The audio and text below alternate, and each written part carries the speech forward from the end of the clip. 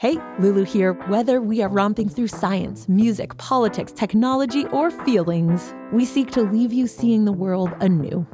Radiolab adventures right on the edge of what we think we know, wherever you get podcasts.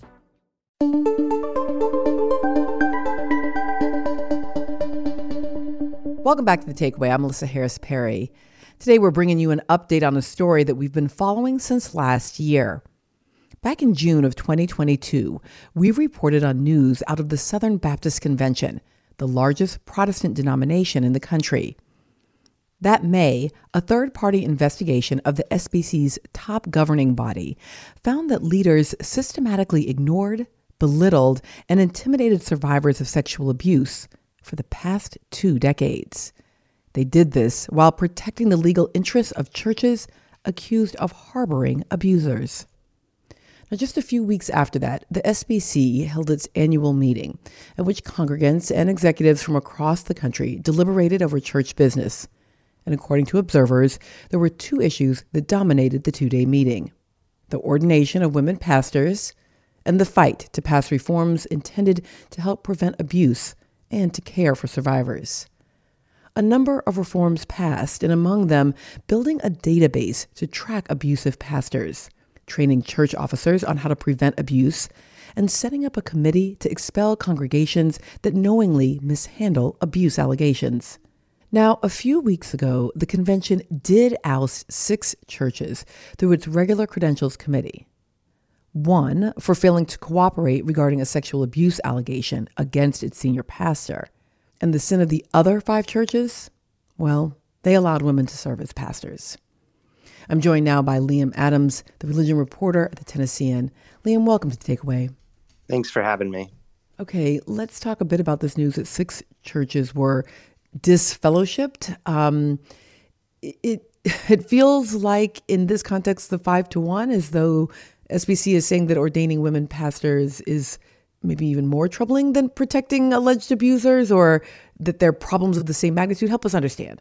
That's right. That's how a lot of people took it when the news came out. And part of that is related to the history of how this oversight group, it's called the Credentials Committee, has responded to previous reports of churches that have mishandled abuse, and whether the Credentials Committee has taken the necessary action against those churches to disfellowship.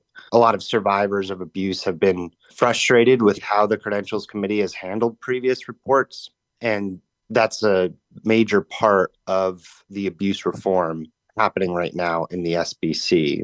At the same time, this issue around the women pastors has been going on for some time, and in some ways it makes sense that this issue came to a head right now and through the Credentials Committee. But there's also been this history of the Credentials Committee. This is the first time, actually, that the Credentials Committee has recommended disfellowshipping churches that have women in lead or senior pastor roles. And so the question that arose with the decision to disfellowship 5 churches with women pastors is, why now? That was a main question that one of the pastors of those churches had asked me. And because she has been pastoring a church for 33 years up in Louisville, and in Louisville, there are some major institutions, Southern Baptist institutions, that have zero tolerance for women pastors and have been pretty vocal about that.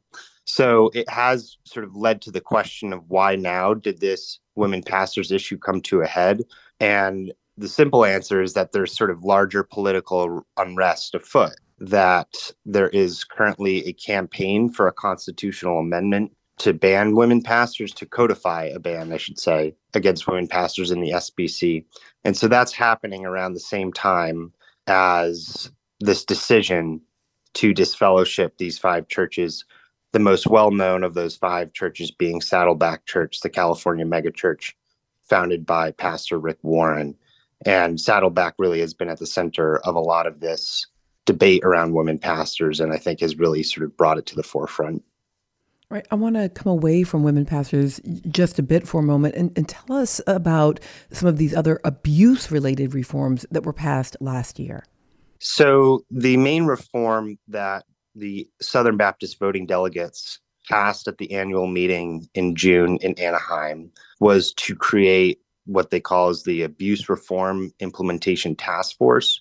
And so this is a sort of central task force, central group to carry out several reforms. You had mentioned one of the key ones, which is to create a database of ministers credibly accused of sexual abuse. And then the other main one is to make changes to the Credentials Committee to help its process to ensure that it's doing what it needs to do to thoroughly evaluate churches that have been accused of mishandling or covering up abuse, and then to, be able to make those recommendations to disfellowship those churches. So that started in the fall after the newly elected president of the Southern Baptist Convention, Bart Barber, had appointed the members of the Abuse Reform Implementation Task Force.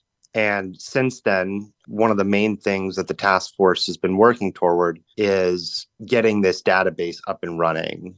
And we got a major announcement a couple weeks ago when the Southern Baptist Convention Executive Committee met in Nashville for its 2-day meeting. And the chair of the Abuse Reform Implementation Task Force announced that, that the Southern Baptist Convention would be partnering with a division of Guidepost Solutions. This is the same third-party firm that conducted this historic investigation into abuse in the SBC. So division of Guidepost Solutions that will create and maintain this database. And so that work is expected to start soon. Now, Liam, help us to understand a bit about this financial audit. It's our understanding that a result of a financial audit revealed the liquid assets of the SBC have actually decreased by about $6 million over the last fiscal year. And the language was that this was related to abuse-related legal expenses. Can you tell me a bit more about that? Yeah, so the SBC and the this is specifically the cash reserves for the SBC Executive Committee, which manages denomination business outside of the 2-day SBC annual meeting in June. And so this is specifically the cash reserves for the Executive Committee. And you're correct that it was about $6 million, or about 50% of that cash reserves had decreased within the last fiscal year for legal expenses related to abuse. That's a number of different things. That includes lawsuits against the SBC and the SBC Executive Committee that are related to abuse, but it also includes legal expenses for the Department of Justice is investigating the SBC. There isn't a lot of information about exactly what the Department of Justice is investigating other than it's related to abuse. But the SBC Executive Committee has needed to pay legal fees just to be responsive to the Department of Justice when they've requested documents, for example. There are several lawsuits that are facing the SBC and SBC Executive Committee over abuse. Most are from survivors, but not all. For example, there's a lawsuit out of Alabama from an alleged abuser. But then in some of the other lawsuits, these are survivors who were abused in a local Southern Baptist church. And they are not only suing the alleged abuser, but they're suing the larger Southern Baptist institutions and holding them responsible. Some of these lawsuits from survivors are using this historic Guidepost report and mentioning it to make their argument that the larger national Southern Baptist institutions and agencies have responsibility. This was a concern by some Southern Baptist leaders, especially those who were pushing back against Guidepost's investigation, that Guidepost investigation would eventually be used in lawsuits against the SBC.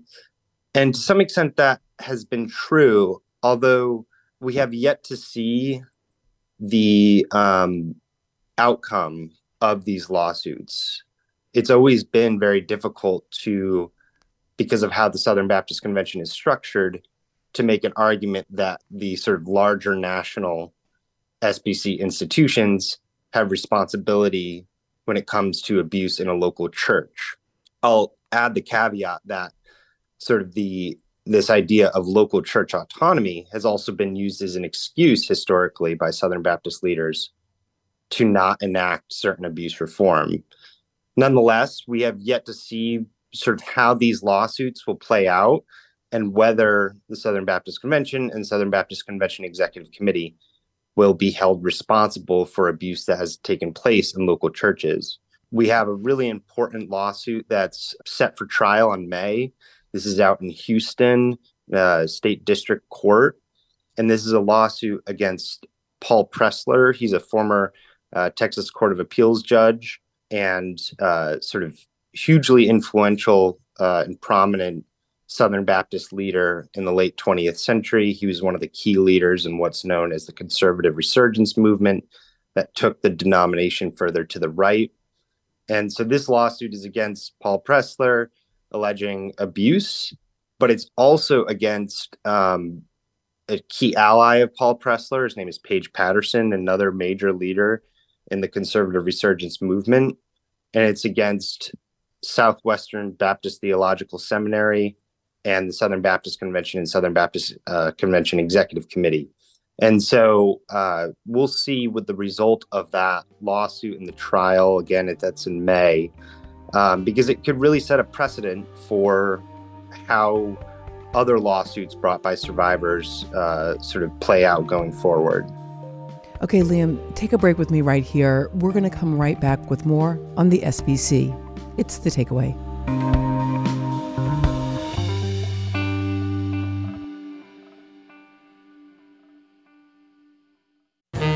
Violent police raids on student protest encampments play out against the backdrop of a crucial presidential election. Could this be 1968 all over again? If every election is just like 1968, then no election is like 1968. Maybe this election is like 2024. Plus, what Israelis are seeing on TV on this week's On the Media from WNYC. Find On the Media wherever you get your podcasts. It's The Takeaway. I'm Melissa Harris Perry, and we're back with Liam Adams, religion reporter at the Tennessean.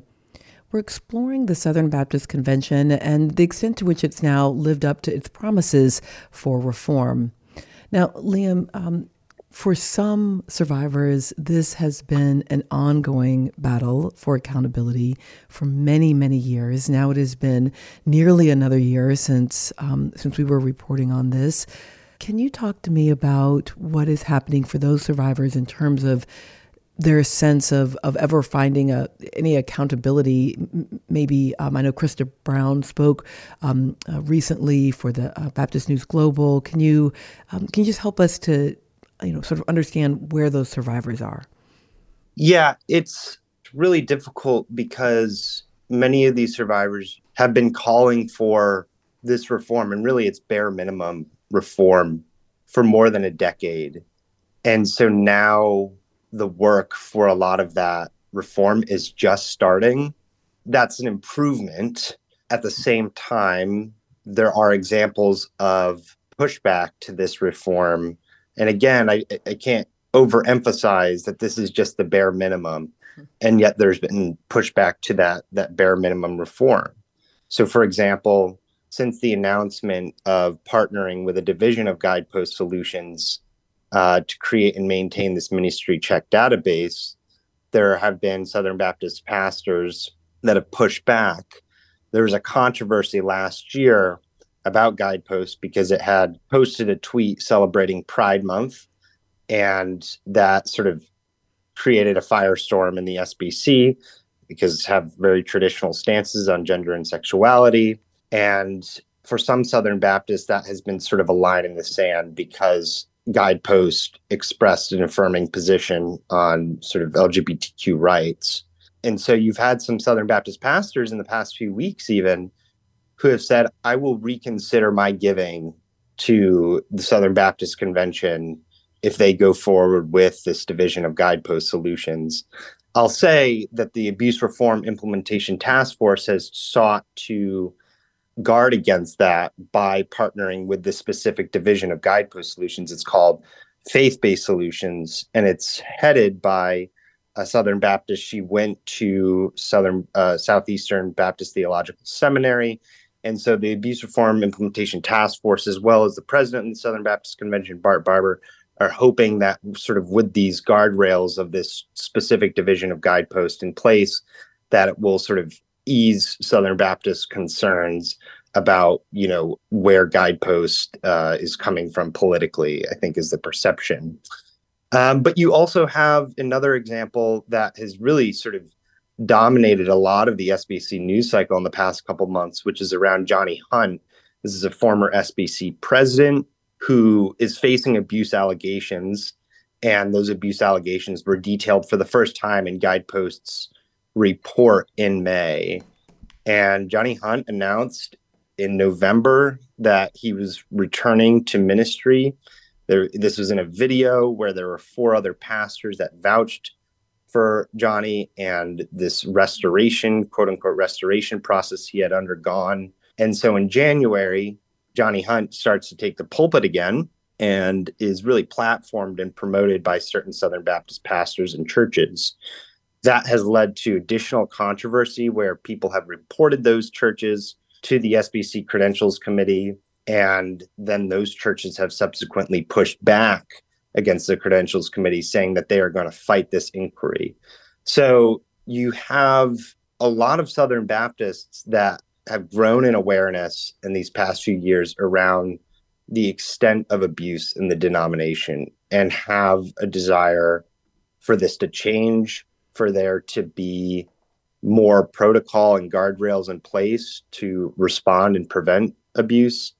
But then you have the same problems that survivors have been calling out for a very long time that are continuing to happen. And again, some of this, especially with the Ministry Check database, this is bare minimum. This has been called for a long time. And you still have Southern Baptist pastors that are saying, well, I might reconsider my giving if they go forward with this specific firm to carry out this database.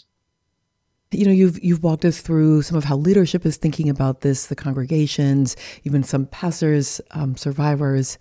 I'm wondering how all of this has been affecting everyday, ordinary congregants within SBC-affiliated churches. So the best gauge of how Southern Baptists have been feeling about this issue and what needs to happen is at the SBC annual meeting. That's when these voting delegates called messengers come together. They're representing the local churches, and they are voting on major policy decisions for the denomination. We've seen in the last 2 SBC annual meetings in 2021 and 2022, this overwhelming support for more transparency and to take step toward reform. When the Guideposts investigation was approved at the 2021 annual meeting, that was an overwhelming majority that voted for the investigation.